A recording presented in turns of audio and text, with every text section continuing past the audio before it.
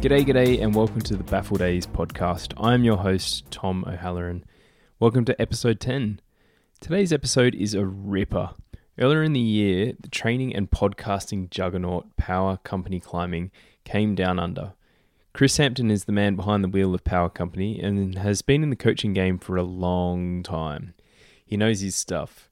So when he said he and his wife Annalisa were coming to a trip down under, I couldn't resist asking if I could stick a microphone in front of his mouth and ask him some of the bigger training questions.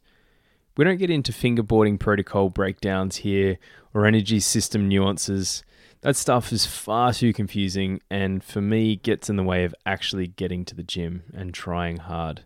I've listened to millions of hours of crazy nuanced nonsense.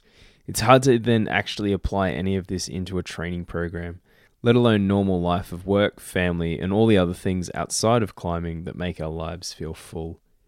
In this hour, Chris and I have a talk about the bigger view to your training, the benefits of recording your training, when you need to switch up protocols or stimulus, and the importance of taking a proper critical eye to why you might be falling off your projects. Chris mentions the podcast he did with Ava Lopez about fingerboarding in this episode. I'd highly recommend it if you do want to get into the science of that kind of stuff, go and take a listen to that one. It's super worthwhile. There's a stack of other really great information in there in Chris's back catalogue of episodes as well, so trust me, go have a listen. They are worth it. Stay around to the end of this. After I bid you farewell, there's a great little anecdote waiting for your ears. The main episode is waiting for you now, though, which starts with Chris and I talking about trying to wade through the crazy amount of science and find the common sense.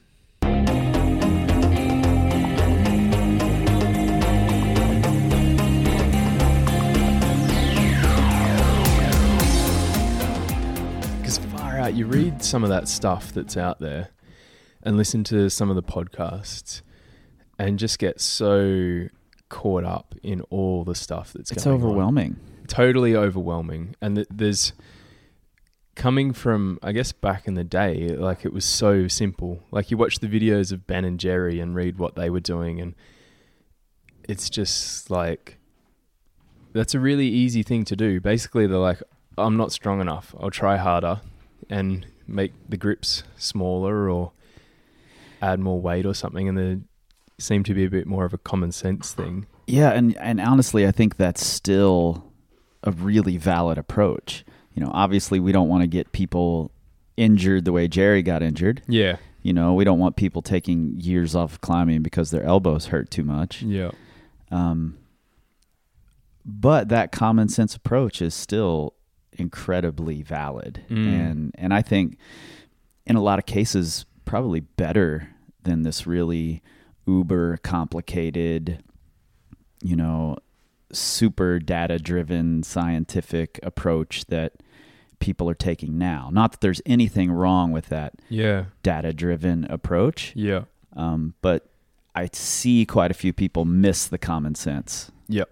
In worrying so much about the numbers. Yeah, because it's like, it is cool to see that, you know, for years it was always like, oh, imagine if there was some rad data on climbing and there was just no research and we couldn't really find out what was going on. And in the last, I guess, 5 years, maybe a little bit more, it's really picked up and there's a lot of really cool info coming out about how to do all this stuff. But in a way, it's definitely made it more complicated. And there's the protocols out there that people are testing, like for the lattice board stuff. But even that, it's kind of an interesting thing to have in the background. But the strengths and weaknesses of a 8C climber or a 7C climber in Spain is going to be different to the Blue Mountains because it's a different style of climbing that you're performing. And so the Blue Mountains, you need better finger strength than maybe getting pumped on Spanish limestone and stuff like that. Yeah, and you know the data and the big reliance on the data also causes this weird ripple effect of people trying really hard to extrapolate things from that data that really has no correlation. I see it on the internet constantly. When I had Ava Lopez on my podcast recently, she that was one of the things she was most concerned about. Like, people take my research and then extrapolate all these wild things from it, and it doesn't say any of that, you know? But it's what people want. We want confirmation that what we're doing is right. Yeah. So we'll seek it out in every way possible, even if it means lying to ourselves in order to do that. Yeah. You know? Yep, definitely. Yeah, I've certainly lied to myself a lot in the past and will continue to do so. Oh yeah, in man, the me too, future. for sure.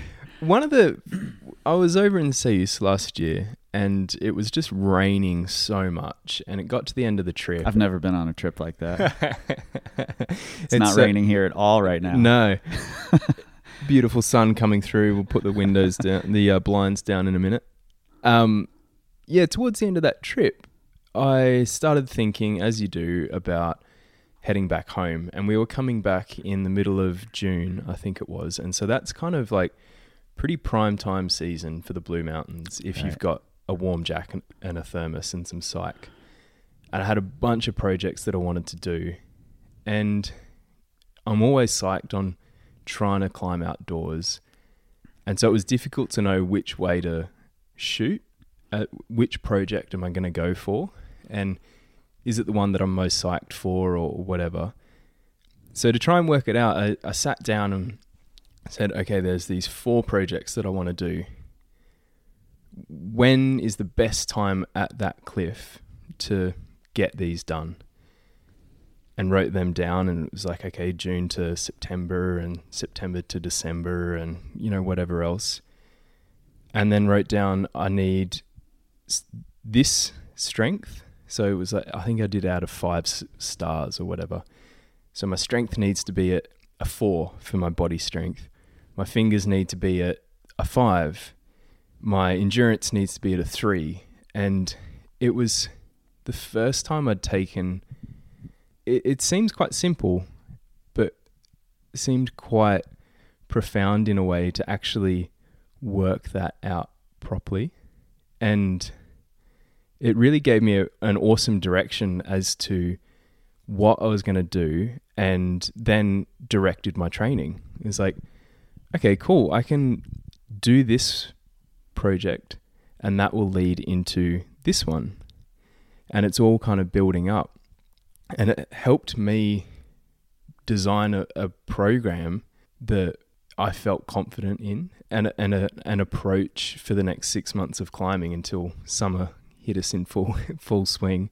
And yeah, it was really quite good. And so I'd be interested to know how you go about putting together a training program for someone when they come to see you, and what you think a good approach is, and factors to consider.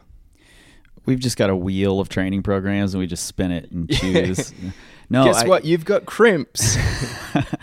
No, I think actually your approach is maybe the best approach, because you have an intimate knowledge of what do I need to get these projects done.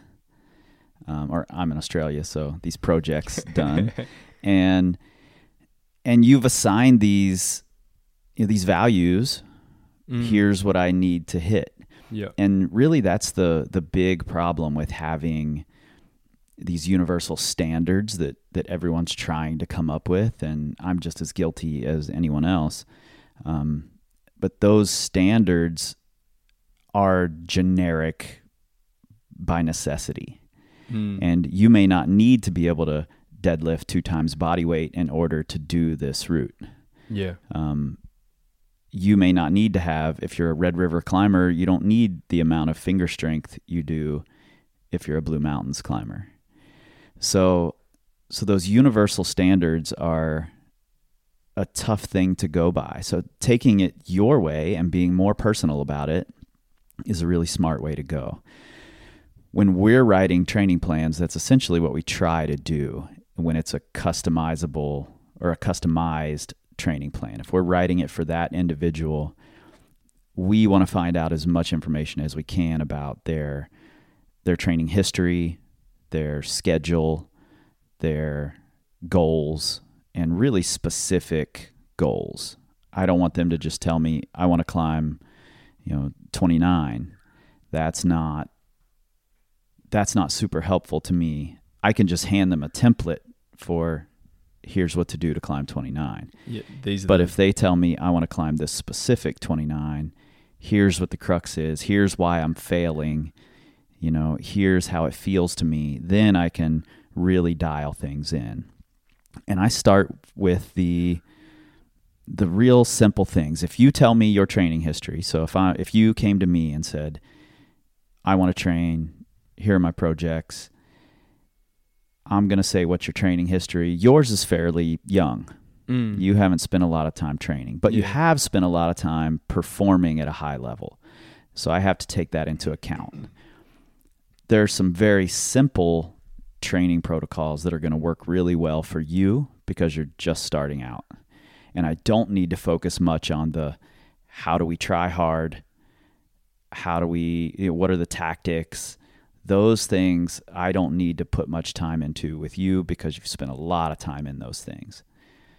If you haven't spent much time fingerboarding, a really simple protocol may work really well for you. So that's the first thing I look at. Then I want to know your schedule, especially in your case. You've got a family, you work a full-time job. What's realistic for you to get into the gym? And what can you stick to? What do you need in order to stick to a training plan? Some people need to have a training partner. They can't go in solo. They just won't get it done. They'll stay at home and eat cookies instead. If they need a training partner, that's the first step. They need to get someone pinned down who's going to train with them, and we need to figure out what that schedule looks like for the both of them, not just this one person, so that I'm giving them every chance to succeed in getting to the gym as often as possible. That's number one. Let's get them to the gym with consistency, and I'm not worried about the energy system that they're weakest in at that point, because if they're not getting to the gym anyway, it doesn't matter what they're weakest in, so really that's the first place I go. Just that's, if you're not showing up, there's no point in worrying about how your anaerobic capacity is. Yeah, exactly. Let's make it easy for you to get in there and get something done. Yeah. And so to then design your year or your season, you've got these projects coming up. I sat down and came together with, okay, I want to do a bouldering trip now, and I want to do, I've got a comp here, and through these months is the prime conditions for sending my projects. And so working out as well from there is like where you want to be kind of strong, or where you want to be fit, and those sorts of things, and where you want to rest. That was a big one for me that I've always tried to prioritize, is taking that time off, because I can get super burnt out and have nearly given up rock climbing because I got so burnt out a couple of years ago. And that was something that I just not really considered in the past. I'd always just climb, and you'd have tweaky fingers, and so you'd just kind of keep climbing because that's what I did. I didn't think of resting. And so that was quite important as well, as just making sure that your motivation is always high when you go in there and it's coming from a genuine place of wanting to progress, because it's hard. That you're trying hard is hard and takes a lot, and your training partners and all that definitely make things feel a lot easier and better.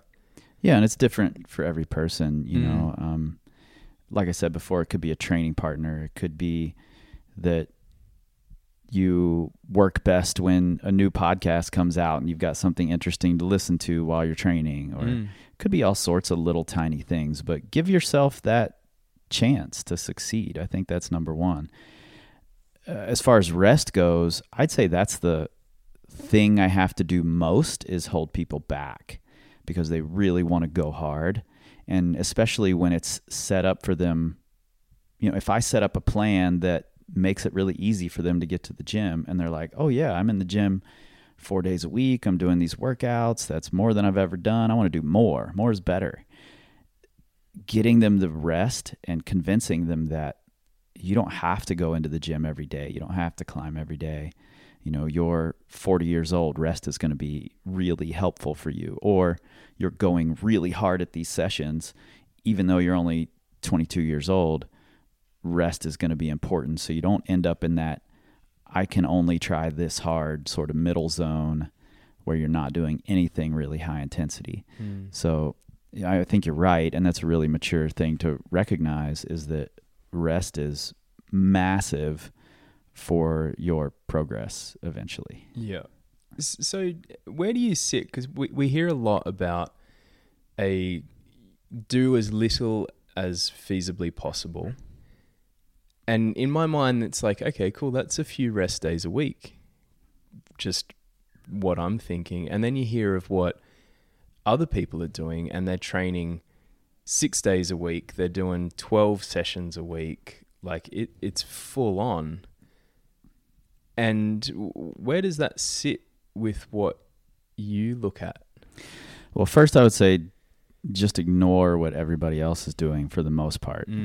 Especially if you can see it, then it's happening on social media or something to that effect. And it's probably a grossly distorted view of what's actually happening, with no view at all of what's happened in the past. You know, I had Kyra Condie on the podcast not long ago, and Kyra trains a lot and trains hard, but she's been training for a long time, and she's built up to this volume that she's got over a long period of time. That amount of volume would destroy me. You know, I'd be injured and out of climbing in a few months. But it works great for her. So I think you have to, look at what you need. And I would say that I am a fan of as little as possible to reach whatever goal it is you've got. That said, if you're a new climber, if you're, say you're climbing, you've never trained, you've naturally gotten to 23s and you want to break through to 24, 25, and you're a weekend warrior and you only get to climb outside 2 days a week, if that, then maybe you do need more. You need higher volume. You need to learn to operate when fatigued. You need to learn to, to go harder when it doesn't feel comfortable anymore to go hard. I think that's a really valid and valuable part of training and progression that people tend to forget about in this era of do less, do less, do less. And I'm guilty of going too far in the do less direction and then realizing that I don't have the stamina, I don't have the same sort of go for it at the end of a session that I used to have when I was a weekend warrior. Yeah. And when I had to have that, when I needed to get it done on a weekend, I was of that mind of more training, bigger sessions, and that translated really well to the outdoors, because of my schedule. Now, when I can cherry pick my days, it's a little easier for me to do shorter sessions, to do less, to do as little as possible. I'm older. It keeps me from being injured, and just allows me to rest more. So I think it goes both ways, and it really depends on you, your goals, your training age, all of that stuff I mentioned before. Yeah. You have to decide, is that a valuable part of my progression? Yeah. Figuring out how to be able to do more, have the capacity to do more. I mean, I think that's a really massive building block for any athlete, is the capacity to do more. And if you skip over that, then, you're just going to break. Yeah, because we see a lot of people, especially like in the mountains, there's a pretty good training kind of culture here. Mm-hmm. And you see people, we can climb year round, but summer is a bit brutal. You've got to be kind of masochistic to go out and and get into it on some of the days. And so people definitely do go, okay, cool, off season, let's train. And you see them just like ramp up to this massive amount of load off the base of not quite so much. And you end up getting those like a finger tweak or those dodgy elbows, or your shoulder just starts to not feel good. And it's just like, okay, off the back of not much, you've just increased 200%, and it just doesn't. It kind of makes sense in retrospect when you've not actually taken that good of a view of it. And I've done it before of just like, all right, sweet, let's go full gas, and yep, I've blown out my elbows or whatever from just too much psych. So yeah, I always have to hold people back from that. You know, beginning of training plans start kind of slow for most people, and a lot of people message me like, I can do twice as much, you know, why do you have me here? And I'm like, let's see how it goes for a couple of weeks, instead of one workout in, you telling me what you'll be able to do. You know, let's trust the process. You hired me for this, so let's see how it goes with this load. And inevitably 2 or 3 weeks in, they're like, oh, I'm starting to feel kind of tired. And I'm like, yeah, I know. Yeah, yep. That's the point here. I don't want you to blow yourself out in week number 1. You know, instead let's ramp it up slowly so that your body has time to adapt to it. Yeah, rather than just because you've gone 100% in week 1, you've actually got to start dropping the load. Then week 2 and 3 suffer from your excitement in week 1. Yeah, super common. Yeah, I've been thinking about that.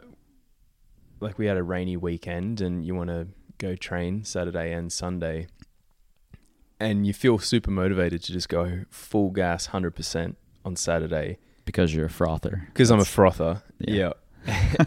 And, but I've done that, and then you're totally smoked for Sunday. And so it's like, okay, actually, maybe I'll just go to 90 or 85 or something on Saturday, which means that I can then go 85 again on Sunday. And suddenly I've done 170 of units of awesomeness on the weekend, right? Rather than... That's how I'm going to measure training from now on. Units of awesomeness. Yep. And also, you know, there's, depending on how you define units of awesomeness, if you're trying to go super intense, high intensity on both days, recognizing that you only have a very small window of really high intensity is important. So you can go super high intensity 2 days in a row.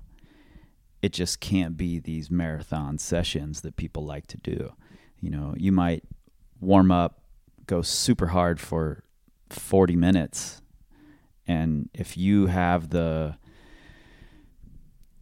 conviction to wrap it up at that point and say, okay, my coordination is starting to drop just slightly for really hard moves, I'm going to walk out the door. Then you can come back and have that same high intensity session the next day.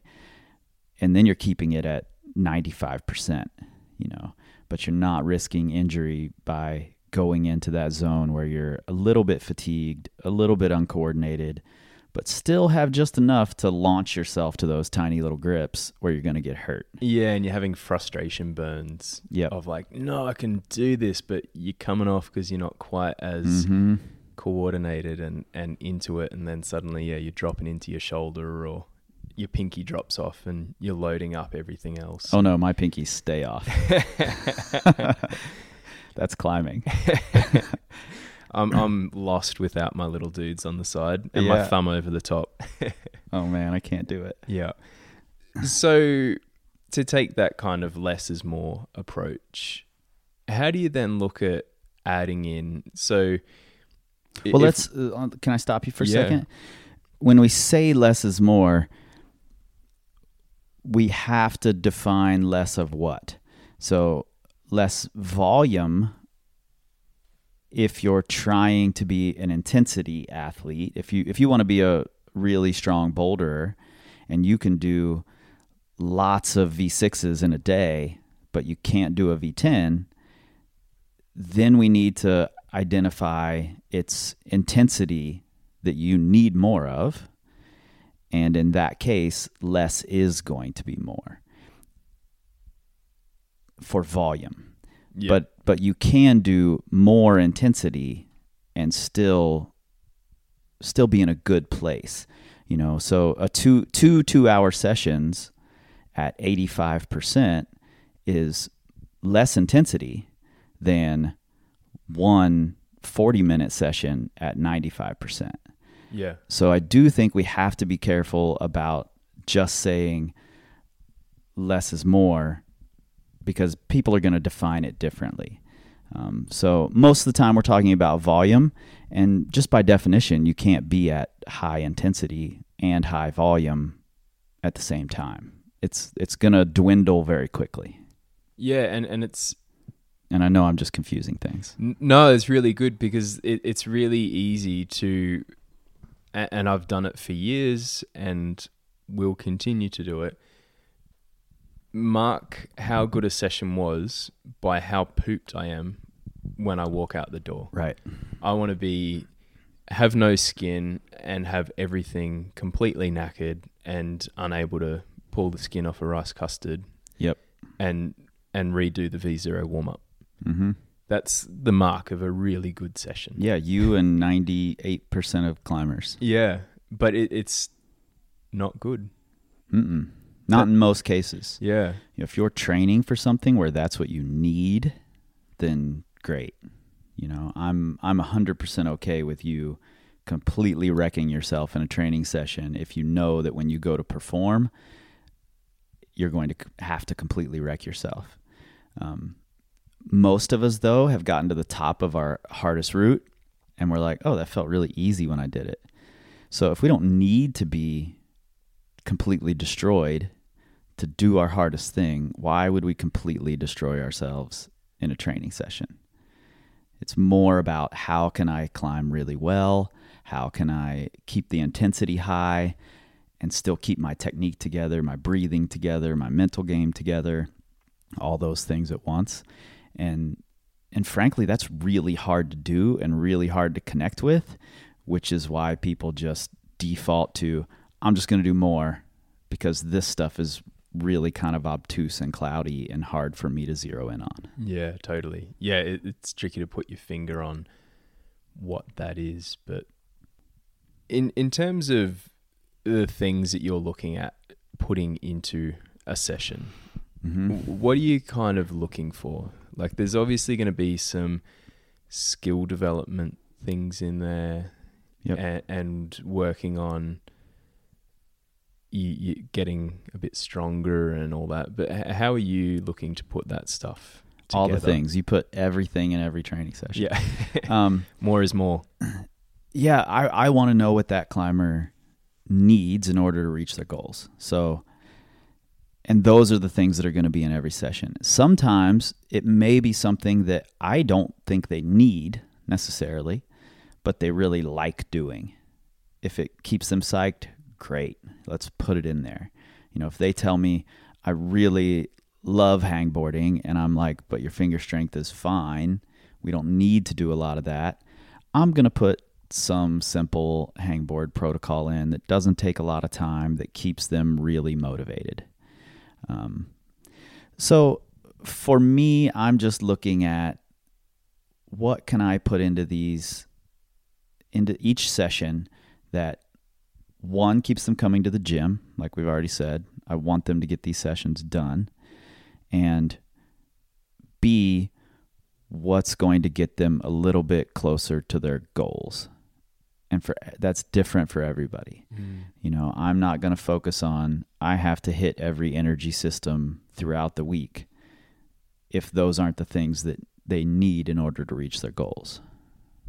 So, yeah, it kind of changing for each person and it's got to be goal that they've got. Yeah, and that said, you know, I will say that I'm talking a lot about customizing it for that individual, but there are trends you can identify that, you know, most people looking to climb 24 needs these things. Most people looking to climb 30 needs these things.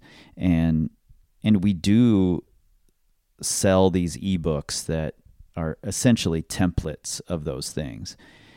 And I've been really surprised over time, because I'm just like you. I look at all the social media, I look at all the articles, I listen to all the podcasts, I read the research the best that I can without getting bored out of my mind. And I want to incorporate all of these new things I'm learning.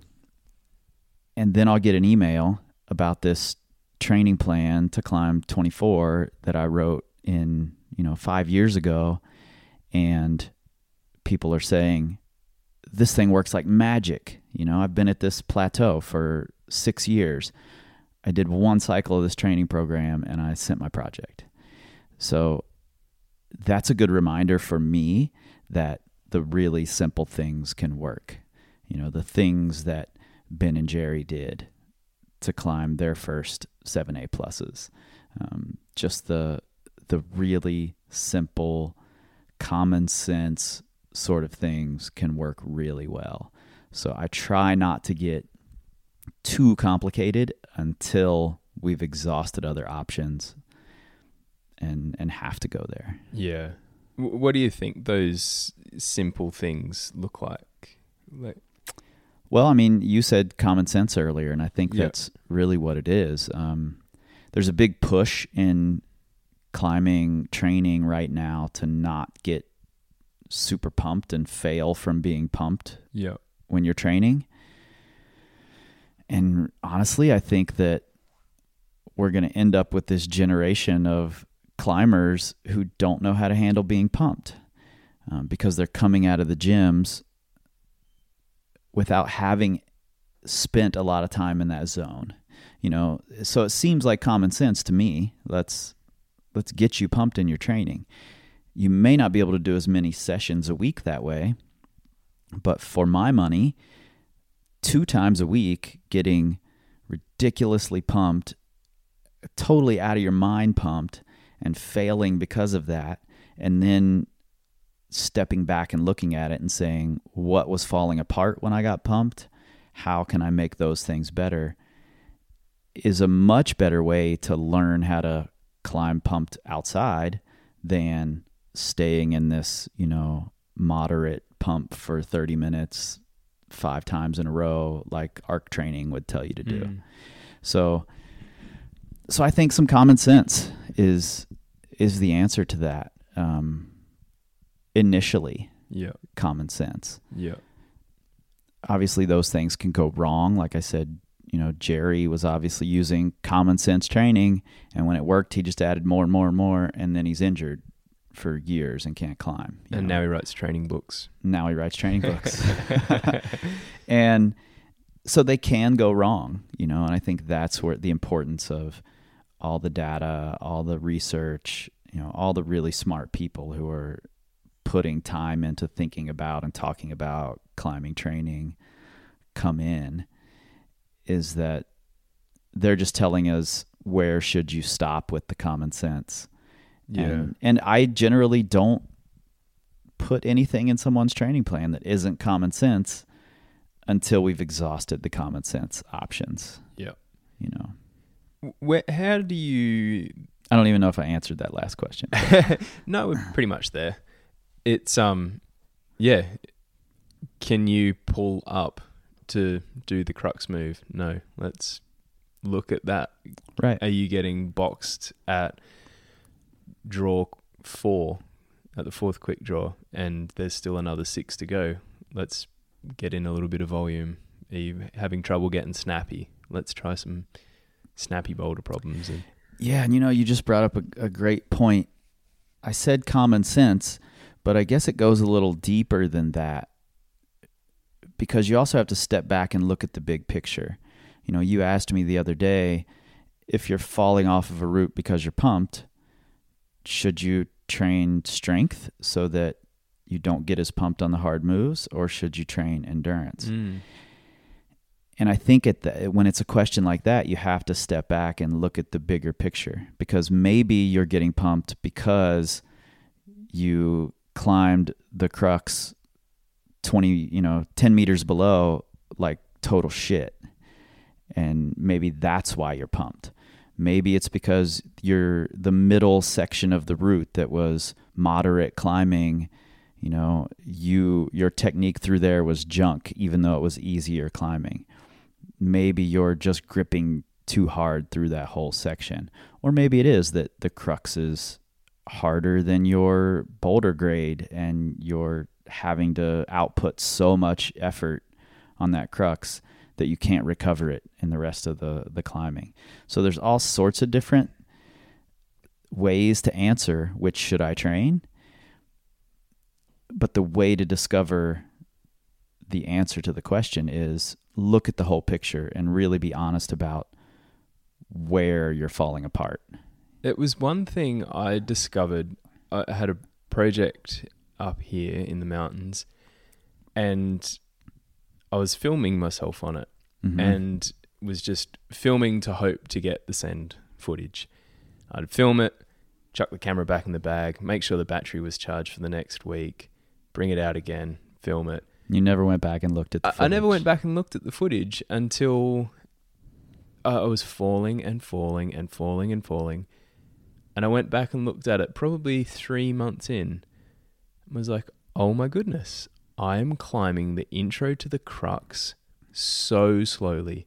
And it was only, let's call it less than 10 moves. And they were piss easy moves. But I was climbing it so slowly.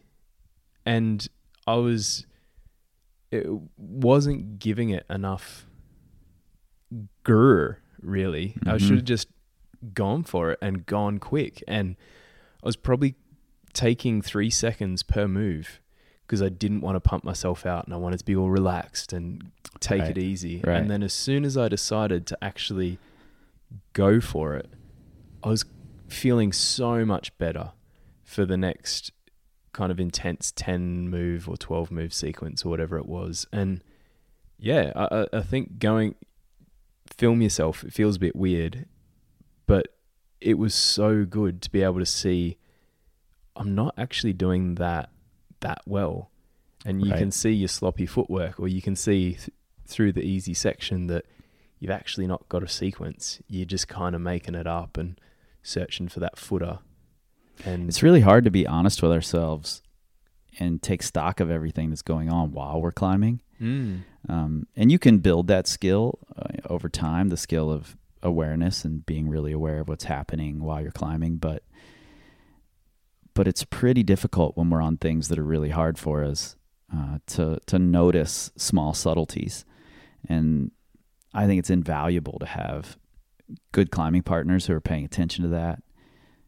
Video is massive, and then just the ability to be honest with yourself. So many of us get tied into grades or, if that section of that route that you're talking about might only be 24, 26, whatever. It's really easy for you. So you're like, oh, it's only 26, it's piss. I don't even need to focus on that. But then watching the video of it, you're like, oh, that's only 26, but I'm not climbing it very well. Yeah. So, and it's tough to actually just be honest with yourself about that because you're like, oh, it's 26. There's no way I could be climbing it poorly. Yeah, and there's no way that should tucker me out. I haven't fallen on a 26 in years, Well, of course it's easy. Until last time I went to Soyuz and got my ass handed to me on every 7B.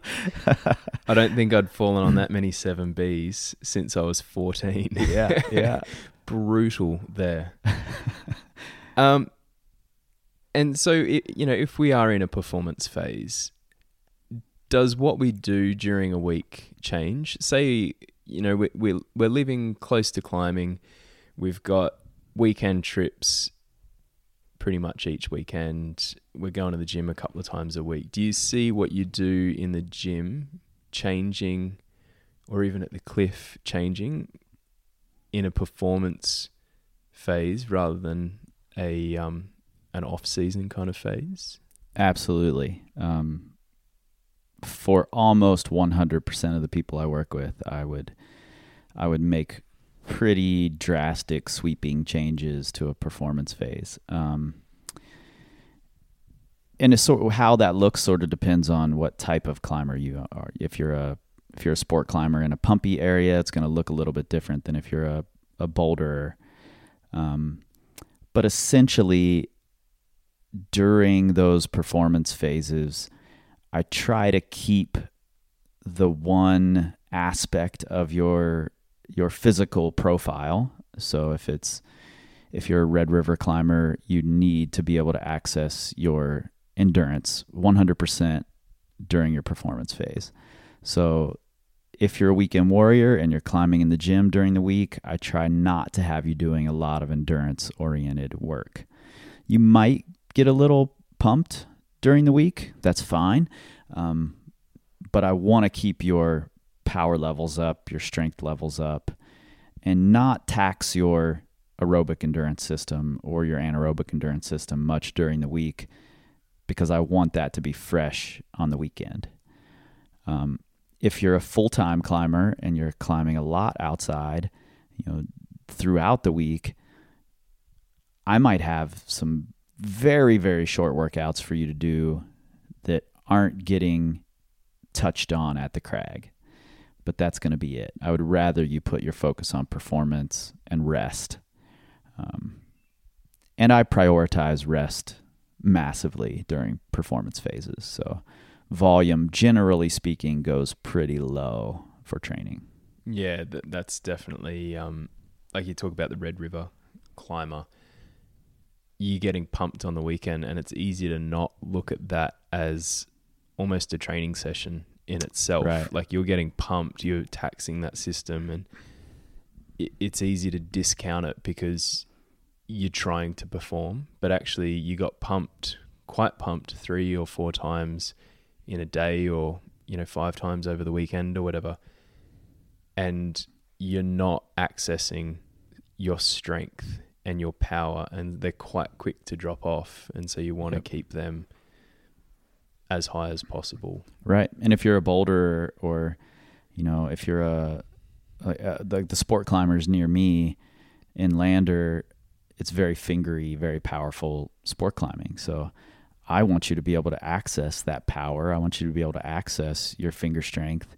So I'm not going to ask you to do a training session that really taxes your fingers the day before you go climbing outside. I would rather keep that aspect of it fresh. And maybe we'll work on your aerobic recovery a little bit. And we'll work on general overall body strength or something like that. But I'll try to keep the fingers as fresh as possible if that's what you need on the weekends or on your performance days outside. Yeah, that's it's quite common sense again, Mm-hmm. but I guess it's also sort of common sense to say my project requires this. It's really fingery, so, and I'm only going to get there one day this weekend, so throughout the week I'm just going to work on my finger strength. That's the place a lot of people go, and I think that's a mistake oftentimes. If it's not your limit, if it's if you have the capability to climb 7C plus, and it's your mini project for the season, beginning of the season is 7B, I might still have you training. I might still have that the focus as you're leading into your performance season. And we might tax your fingers a little bit and still send you out to your project because it's not at your absolute limit. When I'm talking performance, I want you really at your limit, and I want that to be the priority, not the training and getting and improving. I want all the improvement to come on your project, learning the beta, learning the tactics, getting your mind in the right place, and really taxing the things that are required for your project, doing it on your project. Where do you see, like, if you've done all your efficiency and you're still coming off your project, do you see that how do you approach that? Like, how do you're failing on your project on the weekend, there's still 6 weeks left in the season. How do you approach trying to get the last little bit out of it? Netflix. Netflix. I think that, again, it's really important to be honest with yourself. And more often than not, there's, and again, this isn't going to be a across-the-board case, but very often you've gone through your normal steps of tactics and efficiencies and dialed it in the way that you normally do. But we don't spend a lot of time at our absolute limit. So our tactics are usually a product of being at, a half a notch below our limit. So there still could be room for better tactics, a better link that you haven't done yet. So that's the first place I go. Then if we do decide you just need to be stronger, if you're having that hard of a time holding this crux crimp, then I'll say, let's make sure we've got all the other parts of the route dialed and we know it. Let's commit it to memory. Let's get video. Let's write it down. Let's do whatever we need to do to make sure we're spending as little time as possible on that next round. And then let's finish the season performing at a slightly lower level or on other things at that level. And then let's go into training really with the focus of, let's get you strong enough to use that crimp. And let's keep all these other factors where they're at. So we're not going to go super hard at your power endurance like we did the previous training season, because you've got that. You just need to be able to hold this crimp. So let's really put our focus there. Much like, climbing's really complicated. It's got a lot of factors that we want to constantly improve, all of them. If you look at a sport like boxing, which, we often compare climbing to gymnastics or skateboarding, I do often. But really, when it comes to performing, it's more like boxing in that we're going up against this opponent who's got a very specific set of demands that we need to meet in order to prevail. And if you don't have that, if you can't block a right hook and that person is really great at a right hook, you're going to lose. So I want to set you up the best that I can to fight that person. And then we can move on to something else. If it's in the situation that you're talking about, where you've got this big project you've been working on, you just can't get it done. I'm going to approach it like a boxing trainer would, and we're going to make you good for that specific route. Yeah, and that kind of leads into that off season. It's like, if it's not really worked out in this performance phase, let's reassess and go again. Work out what worked last time, what's not working now, and get into it to make the magic happen next time round, and become more resilient at all of that stuff and set up again. Do you see, like, there's the idea of that second tier project? Yep. Do you see an importance in that throughout a performance phase? Sure, absolutely. Again, it depends on the climber. I've been working with Ethan Pringle. He's got some big goals coming up. I don't see a ton of importance for him to go out on his trip and do a bunch of second tier routes before getting on the project, because he's got a massive bank of experience to pull on. He'll get comfortable on the project in a go or two. For someone whose outdoor experience is pretty limited, or they are switching over to sport climbing after having bouldered for several years, then I think those second tier routes become massively important for a lot of reasons. Number one, you're building fitness at the specific type of fitness you need. If you're spending a lot of time climbing in the Blueies, and you're doing second tier routes, you're getting the same kind of fitness you're probably going to need on your bigger goals. Second, you're clipping chains. I think that's super important. That momentum you get from sending a second tier route carries over, and pretty soon you find yourself clipping chains on lots of second tier routes. Then you carry that mindset of, I go through this process, I clip the chains onto your big goals. And I think that's massive. The one time I caution against it are for people who have really limited outdoor schedules and really specific goals. If someone's moving to, I had a client, for instance, move to Africa from Cincinnati, who, by the way, runs a group called Climb Malawi that's amazing. You should all look it up on Instagram. And in his final season in the red, he really wanted to climb 7C+. I wasn't going to tell him, you should spend 3/4 of your season doing these second tier routes. Instead, let's do those in performance or in training prior to performance. While we're in the gym, while the weather's shit in the red, let's clip some chains. Let's do some second tier sort of routes. We can do 1 or 2 once you get outside, but then let's really start dialing in on the route you want to do. Let's start putting some actual time into it, because this is the only window you've got, and we have to get it done within that window. If you've got unlimited time and you're coming back the next season, I think those second tier routes are massive. Yeah, I took a step back from a project last season and just banging my head against this move, basically just falling off there. It was either like hitting the hold or a move after it. Like it was a bit much, and I was just over it. And I took a step back for a couple of weeks and went to Nowra and had a really fun couple of weekends there. Yeah. And go clip some chains.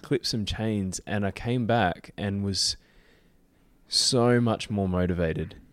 And I immediately got a high point, and it was so just awesome to remember that success, because it's so easy to get just caught up with falling and remembering how to fall and remembering how much it sucks to fight and how crappy it feels. Yeah. And then you have some success and it's like, oh yeah, I can do this. Like I'm definitely think that confidence that you get from that stuff is so invaluable. Yep. And that's another good time to switch to doing sort of second tier, maybe even third tier routes, is when you're banging your head against something and your fitness is dropping off because you've only been doing these moves. And that's a really good time to switch it up, and a tough time for people. They're like, I just need to keep hammering away at the project, Yeah.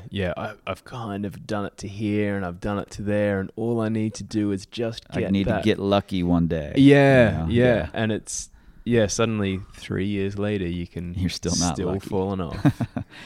Yep.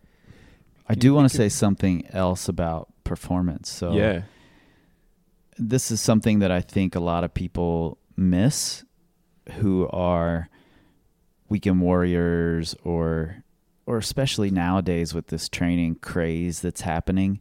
People just want to do cycle after cycle after cycle of training. And lots of people are getting into climbing who don't live near outdoor climbing. So they don't really have a performance season. They go on climbing trips occasionally.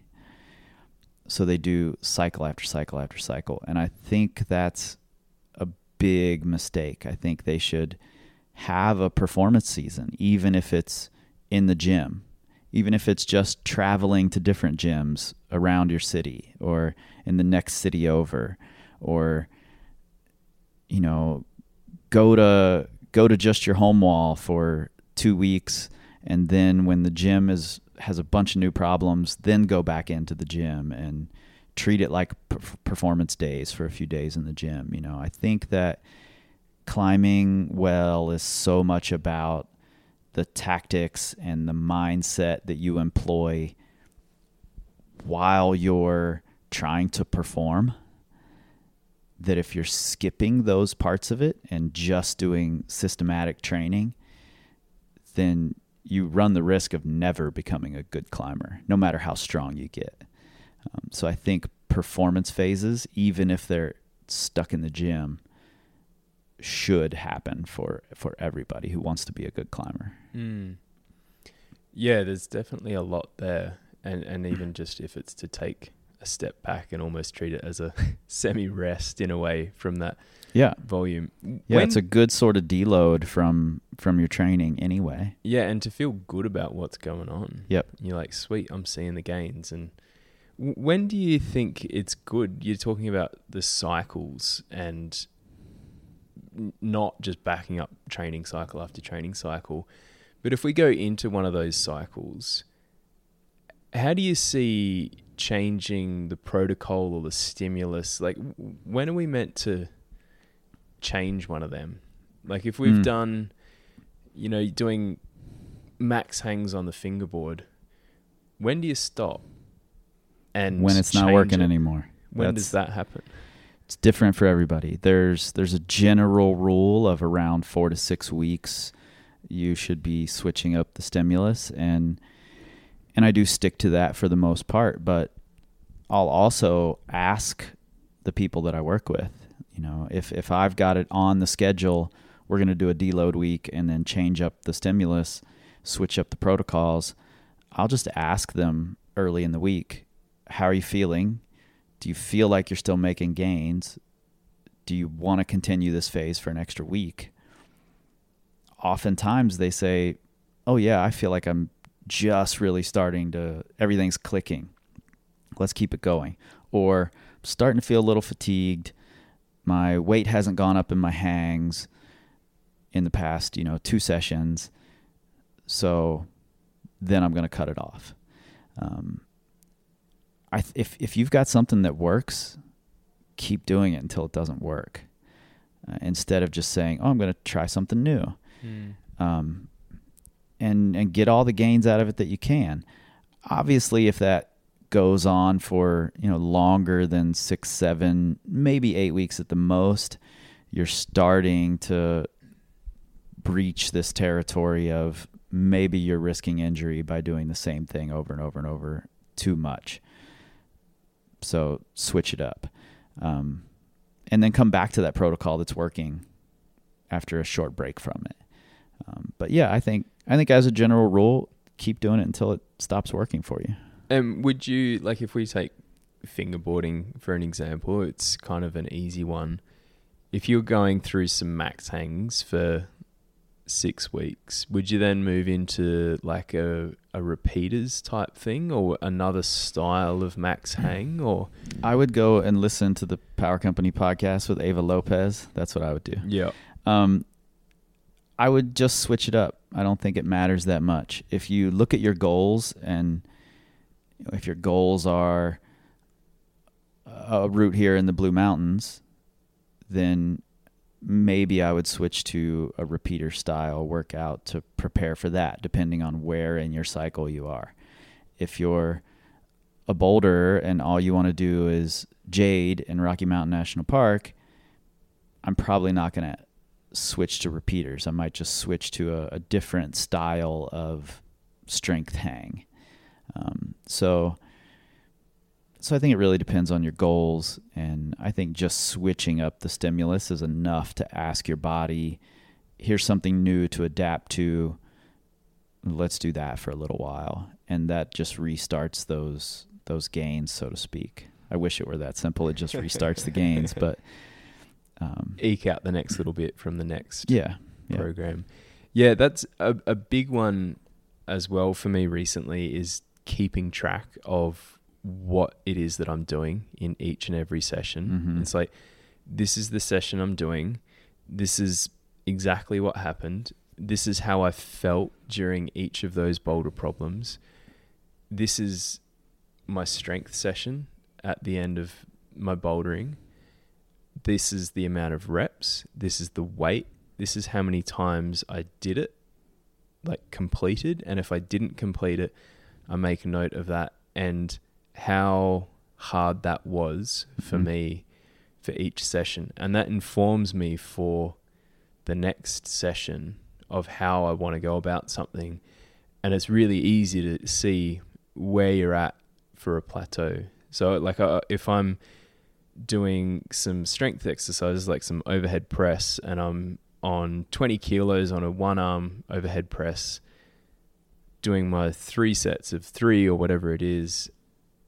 And in the beginning, I'm at a 10 out of 10 or maybe I'm at an 8 or whatever. And then I can of go... your effort? Like of my effort. Yep. Okay. Yep. And then I can look at that for next time and go, okay, well, maybe I'll look at maybe going up to 22 kilos. And then if that feels like a 9 out of 10, then I'll just kind of maintain that.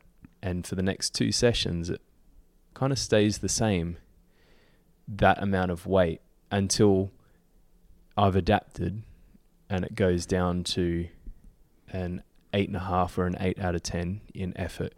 And then I know to bump it up another kilo or whatever it is. And that's been really good for me, because in the past I would have just gone, okay, add more weight, and then I've hurt myself. And so being in tune to actually how it felt last time has been really good to help prevent an injury and not just get overpsyched and throw in an extra rep or an extra kilo or whatever it is. Yeah. And also to track that plateau of when, I've been stuck at this for the last 4 sessions. Mm-hmm. Maybe it's time to change. Yeah, and I think, as climbers, I think we've got an advantage when it comes to understanding progression and plateaus. If we allow ourselves to use it, I see a lot of people not utilize this advantage that we have, and that's of being able to see small little successes. So if, kettlebells, for instance, go up in pretty big jumps, so you might be stuck at this many kilos for this many weeks. And a lot of people see that as, I'm not progressing because I'm using these same kilos. And you're talking about using an RPE measurement, or a rate of perceived exertion measurement, which is great.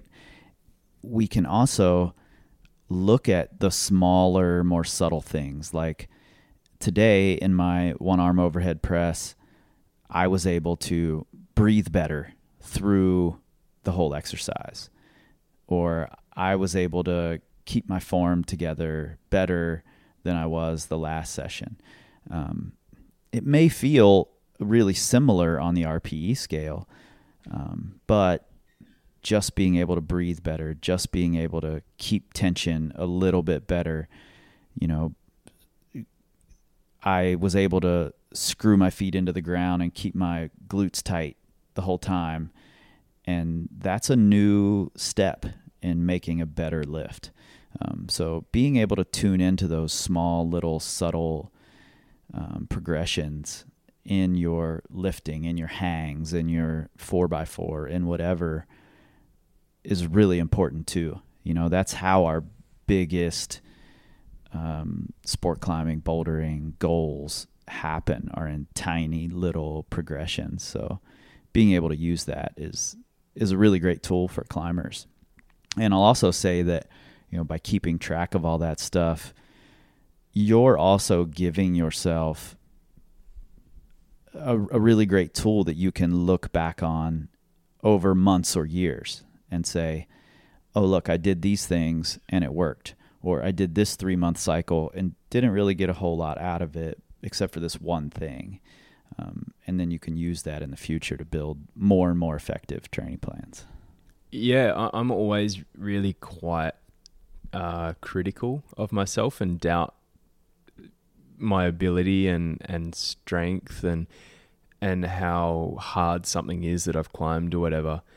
And it's been interesting looking back at my training notes and going, oh, maybe I wasn't that crap. when I did that route, because when I look at what I was doing at the cliff outside of trying to red point, do that first descent and red point that route, when I didn't have enough juice left in the tank, I was doing these 2 other routes at the end of the day, which a year ago were really, really, really hard for me. And yeah, you get used to the route and you learn the little tricks and all that, but it was a really cool way of looking back and going, actually, no, I was quite fit and this is what I was doing and this is how I got there. Yeah. And you can kind of use that as stepping stones to get back to that spot, back to that point, and move through again. So, and then also making note of how you feel through those lifts and the training. I've definitely used that as well for my red pointing. Sure.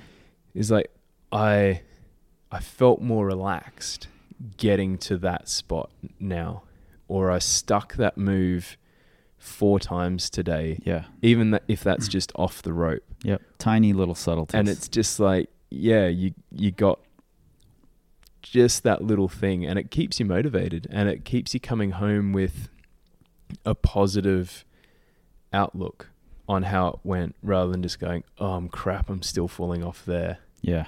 It's, no, I felt better. I've caught this more. Yep. And I was having, on one of the projects at Elphinstone, my goal was almost about my 3rd lap up it in the day, was I wanted to increase that high point. On attempt 3 of the day, I wanted that high point. Like a new 3 rep max. Yeah, I wanted that to be better than actually what my total high point was of the day, because it made it feel like the route was becoming easier for me. For sure. And that was kind of cool. So, yeah, talking about keeping track of things, I had we've built this process journal that we sell. That's essentially a sort of abstract way of looking at your sessions or your days and how they go. It doesn't really measure data. It just measures how you feel about a lot of things, what your intentions are, things like that. And I took a copy of it up to a friend of mine and a really dedicated climber that I worked with named Inga Perkins, who died in an accident in the mountains a couple of years ago, I guess, year and a half ago. And she took a look at it and she's like, this is great, but I would also, if it were me, like to keep track of something that's not climbing related. Like, what do I want to remember about that day? And so I ended up putting that in the process journal, and that's become a really valuable part of my journal for me, is being able to look back and say, oh, that's the day I was out with, Charlie and Josh, or these 2 climbers, or whatever, or, oh yeah, remember that's the day such and such tripped over his rope, and just these funny little anecdotes from the days, or little things that happened, or we saw an orchid on the way up to the crag, or whatever. Those little memories, I think keep me motivated to keep going out and having these experiences. So I think it's important too to keep some things in your journal that aren't just climbing and progress related. Yeah, I bumped into a friend at a comp recently, and he had spent a lot of time traveling the world just trying to just climb harder and harder and harder. And he was world class, looking to, go hard, and he was just psyched on hard projects and pulling hard.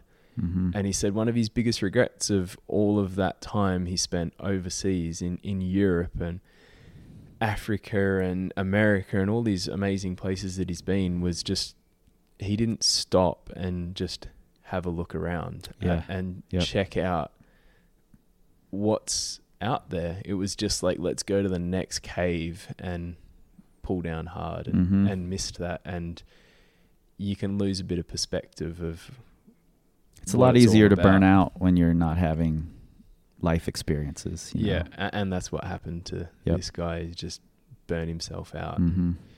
And it's a bit of a bummer. Yep, for sure.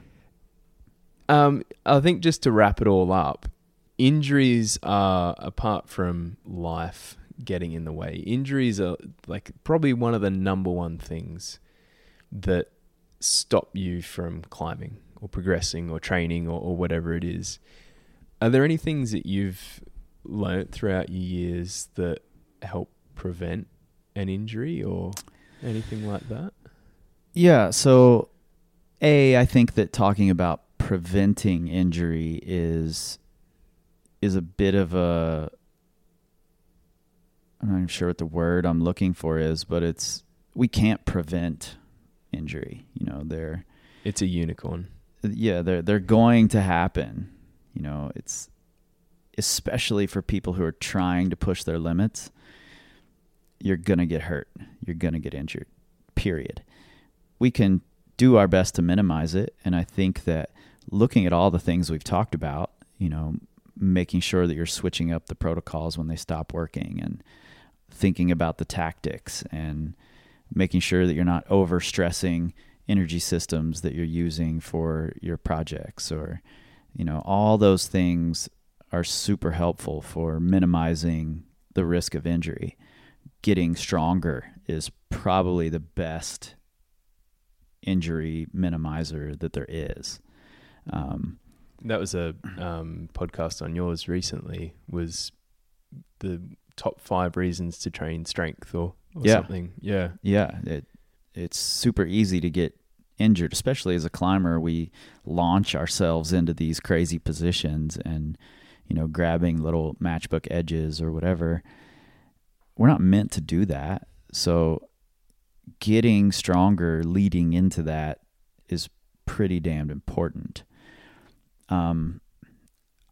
I would also say one of the most important things I've learned about injury is that most of the time they're not only are they not career ending, but they're usually not even season ending. Yes, there are going to be some, but resist that urge to completely freak out and figure out what it is that you can continue to improve while whatever injury you've got is healing. You know, Lee Kujis is a great example here. He's got a finger injury right now, but he's still hanging in the positions that he can. He's still climbing. We went out and did an FA together just a couple of days ago. He's still getting after it, even though he's got a finger injury that he can't even hang body weight in a half crimp anymore.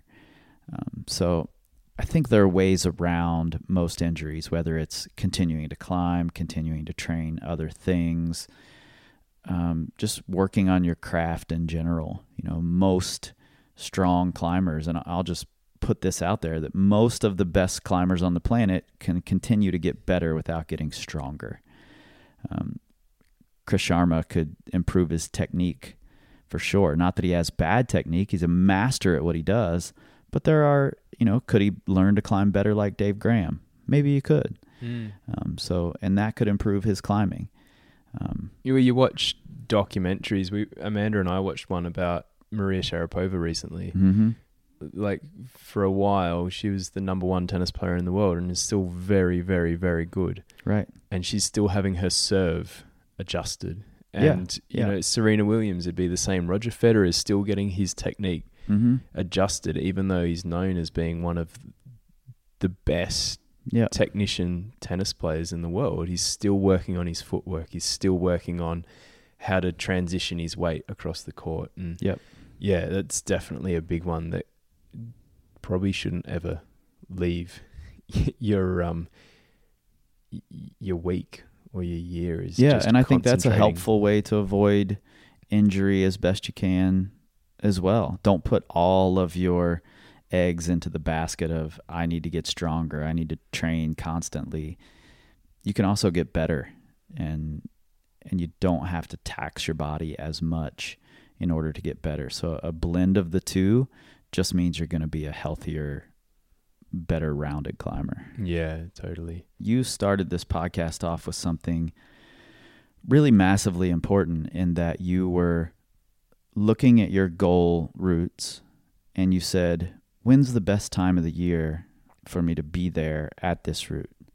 When is it going to be in the best conditions? And I think that's huge. A lot of people get really excited about training. They send me an email or they buy a training plan. And when I'm talking to them, I'm like, okay, when are the best conditions for your big goals? And they're like, oh, well, about, 8 months from now, 9 months from now. And I'm like, well, you just bought a 6-week training plan, so we should wait, 7.5 months before we start this training plan. And they're like, what do you mean? I want to train right now. I'm like, well, that's great, but it's going to be a longer process. So I think, giving yourself the best chance, give yourself the advantage. That goes for all of this stuff.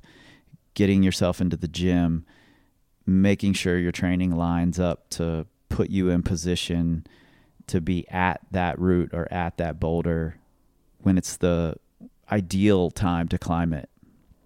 And just set yourself up for success in all the small things and all the big, and I say small things because they're not the things that we're focused on most of the time, but they're actually the big things,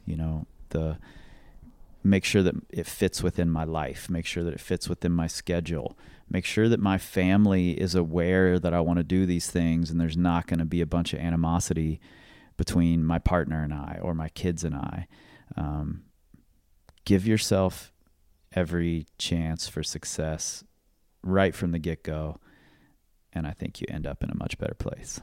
Yeah, that's definitely it. Hey, is if everything is charging towards or just slowly edging towards where you want to be going, then you can't help but find yourself there. Yeah, so. And I mean, if the moon board is your best chance at success, by all means do it. Otherwise, we're talking exactly to you, Lee Kooges. If you want to get all those benchmarks done on the moon board, you need to be on the moon board. Absolutely. Maybe not for Tiger Cat though. Cool, man. Well, thanks so much, and hopefully there's a bit of information there to nut out for people to I hope so. Pull some things together, and I've definitely come away with a few little ideas to take into the training season and the performance season as well. So. Yeah, cool. Well, I appreciate you having me on. I'm really excited that you've got this thing going, and I'm looking forward to all the interviews. I was just listening to the Lee Cossey episode on my way over here. Yeah. So I'm looking forward to learning a lot more about Australian climbing and the history here and all the who the players are. Yeah, all the frothers. Yeah, frother with an A. With an A. There's no R. I keep making that mistake. Yeah. Adding R's onto the end of Maccas and frothers. No. All A's. It's Australia. Sweet, mate. Thanks. All right. Thanks, Tom. Thanks so much for listening in. I had a blast chatting with Chris. I hope you're able to get something out of this. I sure did. A quick reminder to check out Chris's podcast, the Power Company Podcast. There's a ton of very, very good training advice in there that perhaps you can take to put into the bigger picture of your training program. If you're liking all the Baffle Days stuff, share the love around with your pals.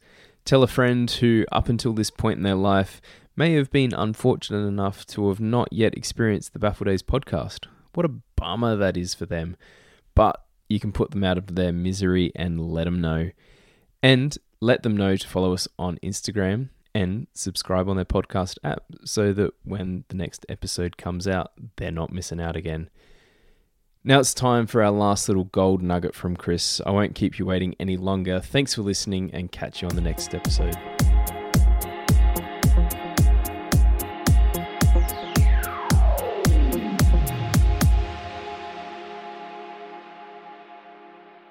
We use skateboarding a lot as a metaphor for climbing, and in my Boulder Better workshop, I show a video of Tony Hawk doing the first 900, and in the video you hear Bob Burnquist in the background say, the 900 is 10 years deep with Tony. And that's not entirely even true. He actually tried it 5 years before that 10-year period started. And he would try it every once in a while, didn't quite understand the rotation and couldn't feel where he was in the air. He'd already done the 720, just adding 180 on, so it should be trivial. Just spin a little faster, right? Well, he couldn't understand it. Then 10 years, that 10-year period hits. He feels like he's understanding it a little better, learning it a little better, and he tries thousands of times to stick this one trick. Then he doesn't just say, I did the 900, I'm never doing that again. He learns it better, he masters it, he puts it in routines. He wants to do it back to back with other hard tricks. And when people see that video, for a lot of people, it's this light bulb moment of, I'm not working on something just to do it once. I'm working on something to become a master at that something difficult. And if someone comes to me and says, I'm bored by that, I've tried it 5 times, I'm bored, I'll start talking micro beta with them. Like, well, what about this? How are you taking this? I don't know. Then what are you bored of? If you don't know it all, if you don't understand it yet, what are you bored of? There's so much more to learn and understand about that. If you think you've become the best climber you can be already, then great, I get it. But I don't think I have. I think there's always still something I can learn and become better at when it comes to climbing, and that applies to that route, So if it doesn't work to just convince them via metaphors and showing them why it's a good idea, I'll just make them feel bad.